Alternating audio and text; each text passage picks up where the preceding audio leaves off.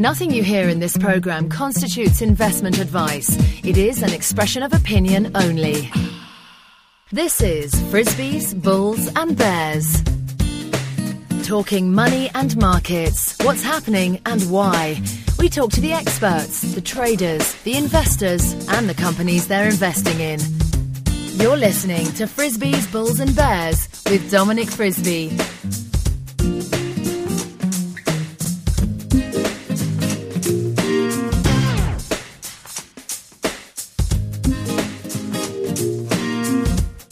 Hello and welcome to Frisbees, Bulls and Bears with me, Dominic Frisby. A reminder that you can subscribe to the show by clicking on the subscribe via email button on the left-hand side of your screen, and then every time I upload a new show, you will be notified in your inbox, and that's the only email you'll receive. I'm sitting at the Warwick University Investment Forum, and I just listened to an excellent presentation by author, columnist and investor Jonathan Davis. So Jonathan, welcome to the show. Thanks very much for coming on and doing an interview. The subject of your presentation was what makes a good investor, and then you went on to look at Warren Buffett and Sir Anthony Bolton and John Templeton. So let's start with that. What makes a good investor? Well, first of all, thank you for inviting me on your show. It's a pleasure to be on the show. Of course, there isn't one simple answer, but I can maybe try and boil it down in a few sentences. I got interested in what makes successful professional investors perform the way they do about 25 years ago, and I spent a long time looking at the careers of people like Buffett and Sir John Templeton and Anthony Bolton. I've written books on that subject because it struck me very much that at the time we were told by academics that beating the market is very difficult, which it is, but that there have been a number of exceptional individuals who've managed to not only to beat the market consistently over time, long periods of time, but to do so in some cases with less risk than the market itself, which is something that in theory should not happen. So that was my starting point. I looked at the evidence of some of these great investors to see if there was anything you could actually learn that was useful about what it takes to be a great investor. And a lot of data I could go through, but in essence, what I think I'm saying is that you need a method which is consistent with itself, is not done in exactly the same way as conventional practice would have you do it, and it does require some exceptional human qualities, particularly temperament and character, that not all of us, unfortunately, possess. Yeah, temperament is the big one because often it's easy to theorize, it's easy to predict which way which direction a market is going to go on to go in, but it's one thing seeing it, another putting it into practice. It certainly is, and I think it's partly a question of discipline. Making sure that you're asking the right questions at the right time, but then actually having the ability to zone out all the kind of noise, all the emotional reactions you might have to something, and to act precipitously and decisively as a result of that. For example, a good example perhaps from John Templeton's career, and some people might find this a little uncomfortable, but it's what happened. When the Bhopal disaster happened in India, when remember that gas plant blew up and injured a lot of people. The share price of the company that was responsible for that plant, Union Carbide, tanked. Understandably, there was a kind of instant reaction to that news. No one knew what the liabilities were going to be. No one knew whether it was a good thing or a bad thing. But he was intrigued enough to ask the question of his assistant, well, let's go and look at the numbers of Union Carbide and see whether that will become an investment opportunity. Now, that's not, to be honest, a normal human reaction to news of that kind. Similarly with 9/11 or with the Japanese nuclear disaster this year, you've got to have so focused on your investment discipline that you're prepared to look at things where other people are still having natural emotional reactions to. I was going to say a comparison to that might be investing in uranium now or in some kind of nuclear plant building company. Yes, the world is always full of opportunities. One of the things that John Templeton said was, people always ask me, where's the best place to invest? And my answer always is, well, where the news is bad. You've got to look where there's maximum pessimism, and that's where you're going to find the bargains as a matter of definition, because things are cheap for a reason, and they're cheap for a reason because people have got this emotional response to what they've read in the newspapers. Germany in 1945, one of the great investment opportunities. Yes, well, there'll be a lot of opportunities in history which perhaps you would not have appreciated at the time, unless you were that kind of ice cold individual, if you like. It has to be you've got to have a temperament of an ice cool individual, not only to make the decision to look at something like that, but then to actually have the courage to act on it when everybody else is telling you that the world's about to end. Lots of examples through history. The great investors tend to have that ability to do that.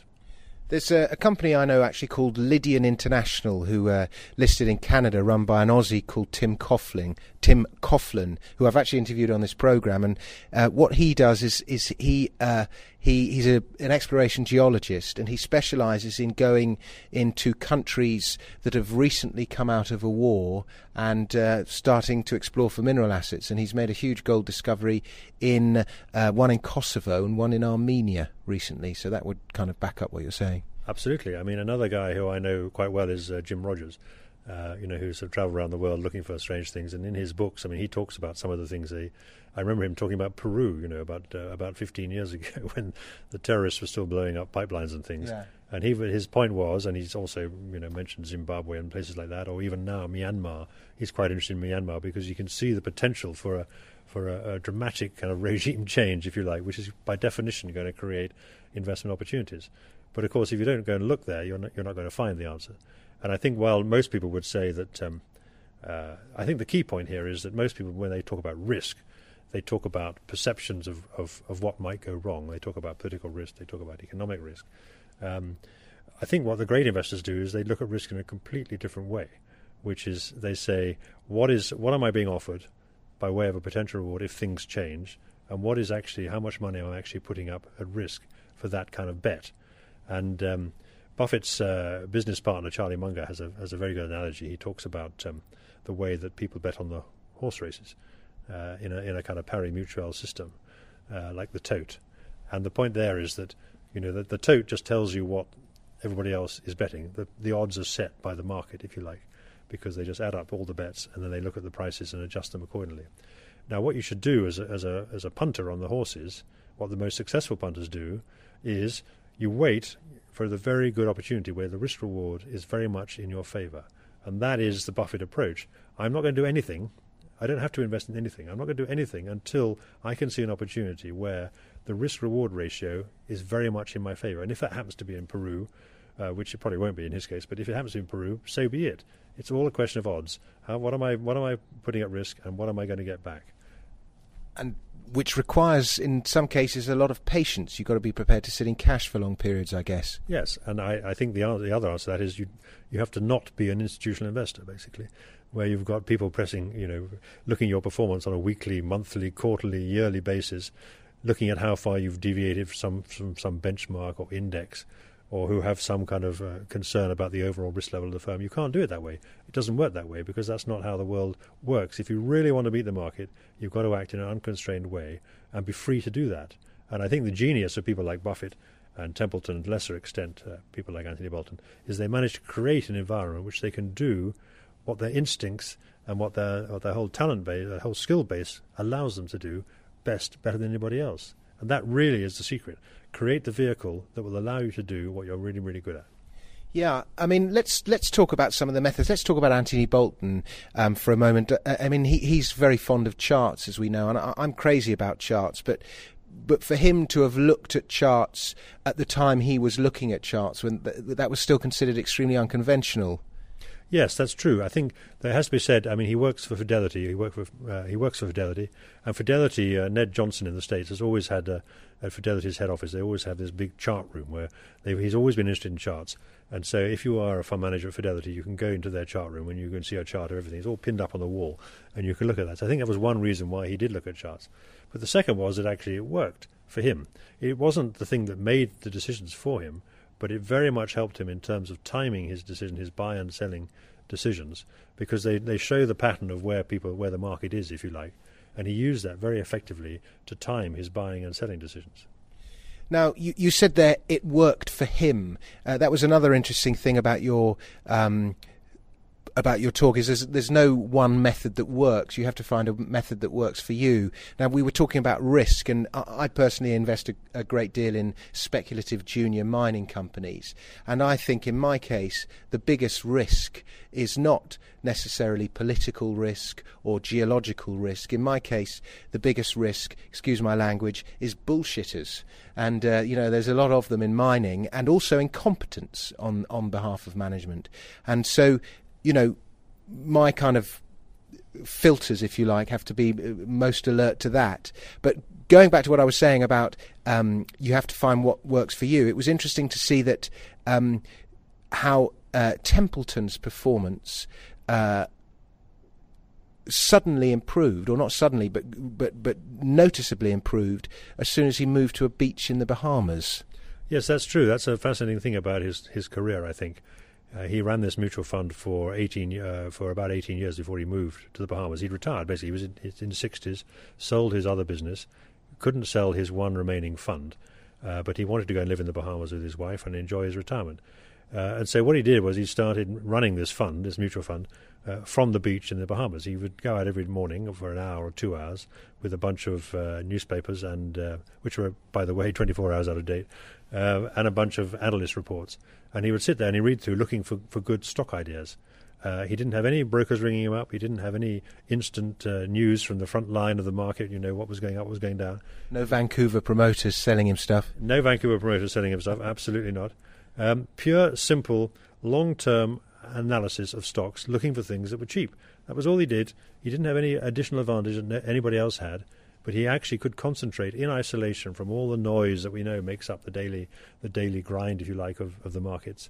And his performance improved dramatically. He started beating the market by 6% a year and kept it up for about 20 years without doing more than 2 hours a day, which I think is a pretty interesting commentary on what most other fund managers do. Yeah, the futures trader Mark Shipman has a similar method. He'll only look at the markets on a Saturday morning when they're shut, so as to filter out the noise. Yeah, well, that's very sensible. That's very sensible, because after all, what is investing? What is it? It's basically buying cheap and selling high. We all know that's the basis of investment. So what you should do is, and what I think people like Templeton did, they concentrate very much on that single question. Is this thing cheap on the basis that I use to analyze these things? Buffett is exactly the same. He says, wait for the fat pitch. There will come things. If you do nothing at all, there will come things, and you're not worried about the fact that somebody else has done better this year, or somebody else has made, 200% out of investing in some exotic thing. Just wait for the opportunity when the market has got it wrong, where you can buy something for a fraction of its value. And if you do that and hold it for long enough, you will make money. You may have to hold it for 5 years, but hey, that's not so bad. Very good. Now, just changing the subject slightly, Jonathan, as we wrap this up, I want to just talk about the kind of environment that we're in. You posted a few long-term charts of the government bond markets and the commodities market. You think this is a pretty tough environment in which to make money. So why don't we discuss the current financial environment and what you see as opportunities at the moment? Okay. Well, I'm old enough to have been following the markets now for quite a long time, unfortunately, something between 30 and 40 years, I suppose. And I started out in the 1970s when things were very, very bad. And in my lifetime, I've seen the greatest bull market of the 20th century, followed by a period of tracking sideways. And now we're entering into what I think is quite dangerous territory. And there are a number of reasons for that. But essentially, I think, as we all know, the Western world, the developed world, has got itself into a terrible pickle. And worse than that, it did it with its eyes open. I don't think you can absolve the central bankers of our time or the governments of our time from blame for the mess we're in, which is that we have got ourselves in a position where we have over-borrowed to a massive extent, and we're trying to fix the problem by making the problem worse. And that is a very dangerous environment for any investor. Added to which, we've had a 30-year bull market in bonds. If you bought a government bond 30 years ago and done nothing else, you would have actually beaten the equity market and made a very handsome return over that period, all because we've been living through a period of disinflation, of falling interest rates, for which there are many reasons. We can talk about the Chinese emergence of the emerging economies and so on. Lots of reasons for that, technological change as well. and government policy. At the beginning, very benign, now very the opposite of benign. We are trying to put our finger in the dike and stop what we have to do, which is to face up to the fact that we have overborrowed, and a lot of our economies in the West are in a terrible mess, and that is not going to be an easy environment in which to make money.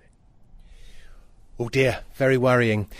Final comment, I wondered if you noticed this. We're at Warwick University. There must have been, 150, 200 students in the audience looking for investment ideas and looking to find out about making their way in the world of investments. Warwick, in the Midlands, in the heart of England, I would say 65% of that audience were Asian, another 10 or 15% Eastern European, and in terms of kind of native English speakers, less than 20%.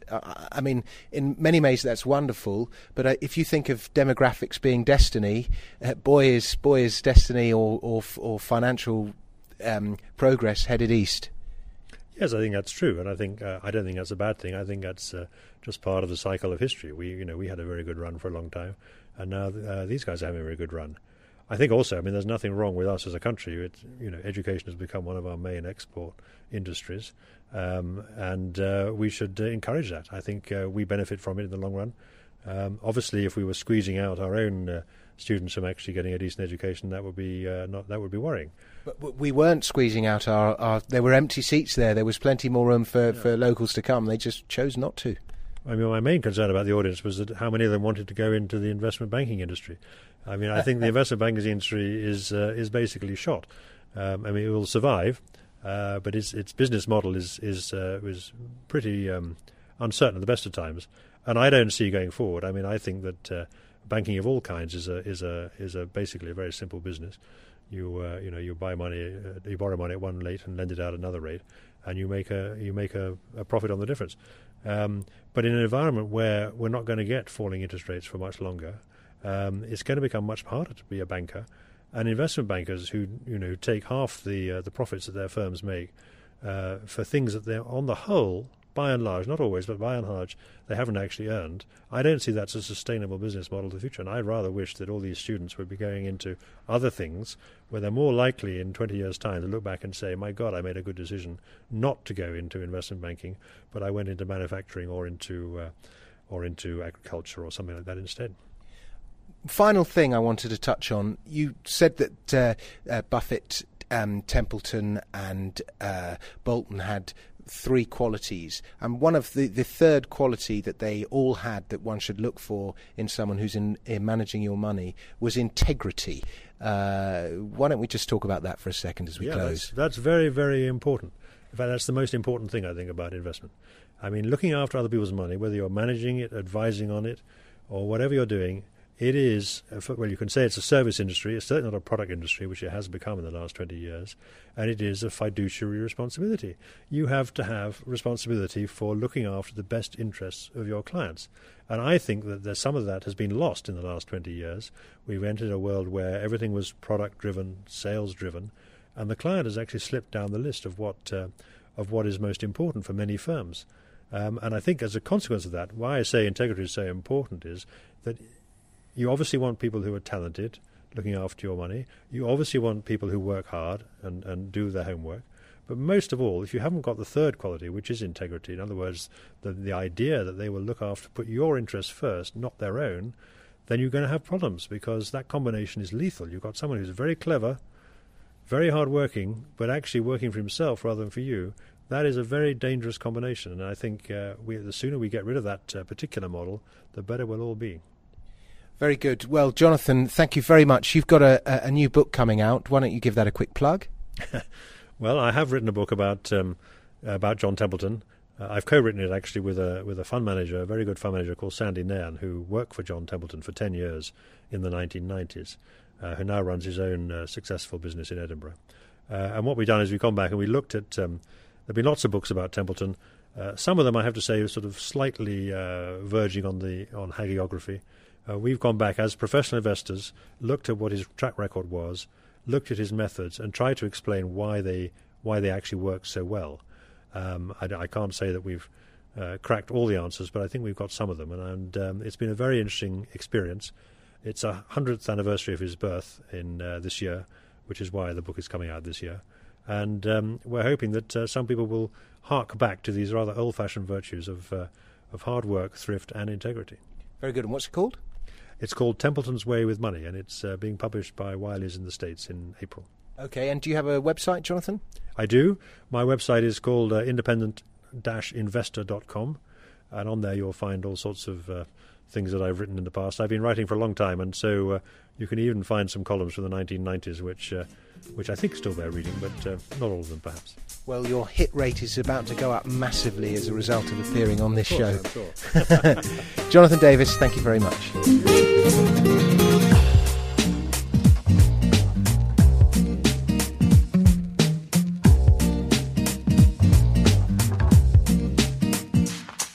Frisbee's Bulls and Bears is presented and produced by Dominic Frisby.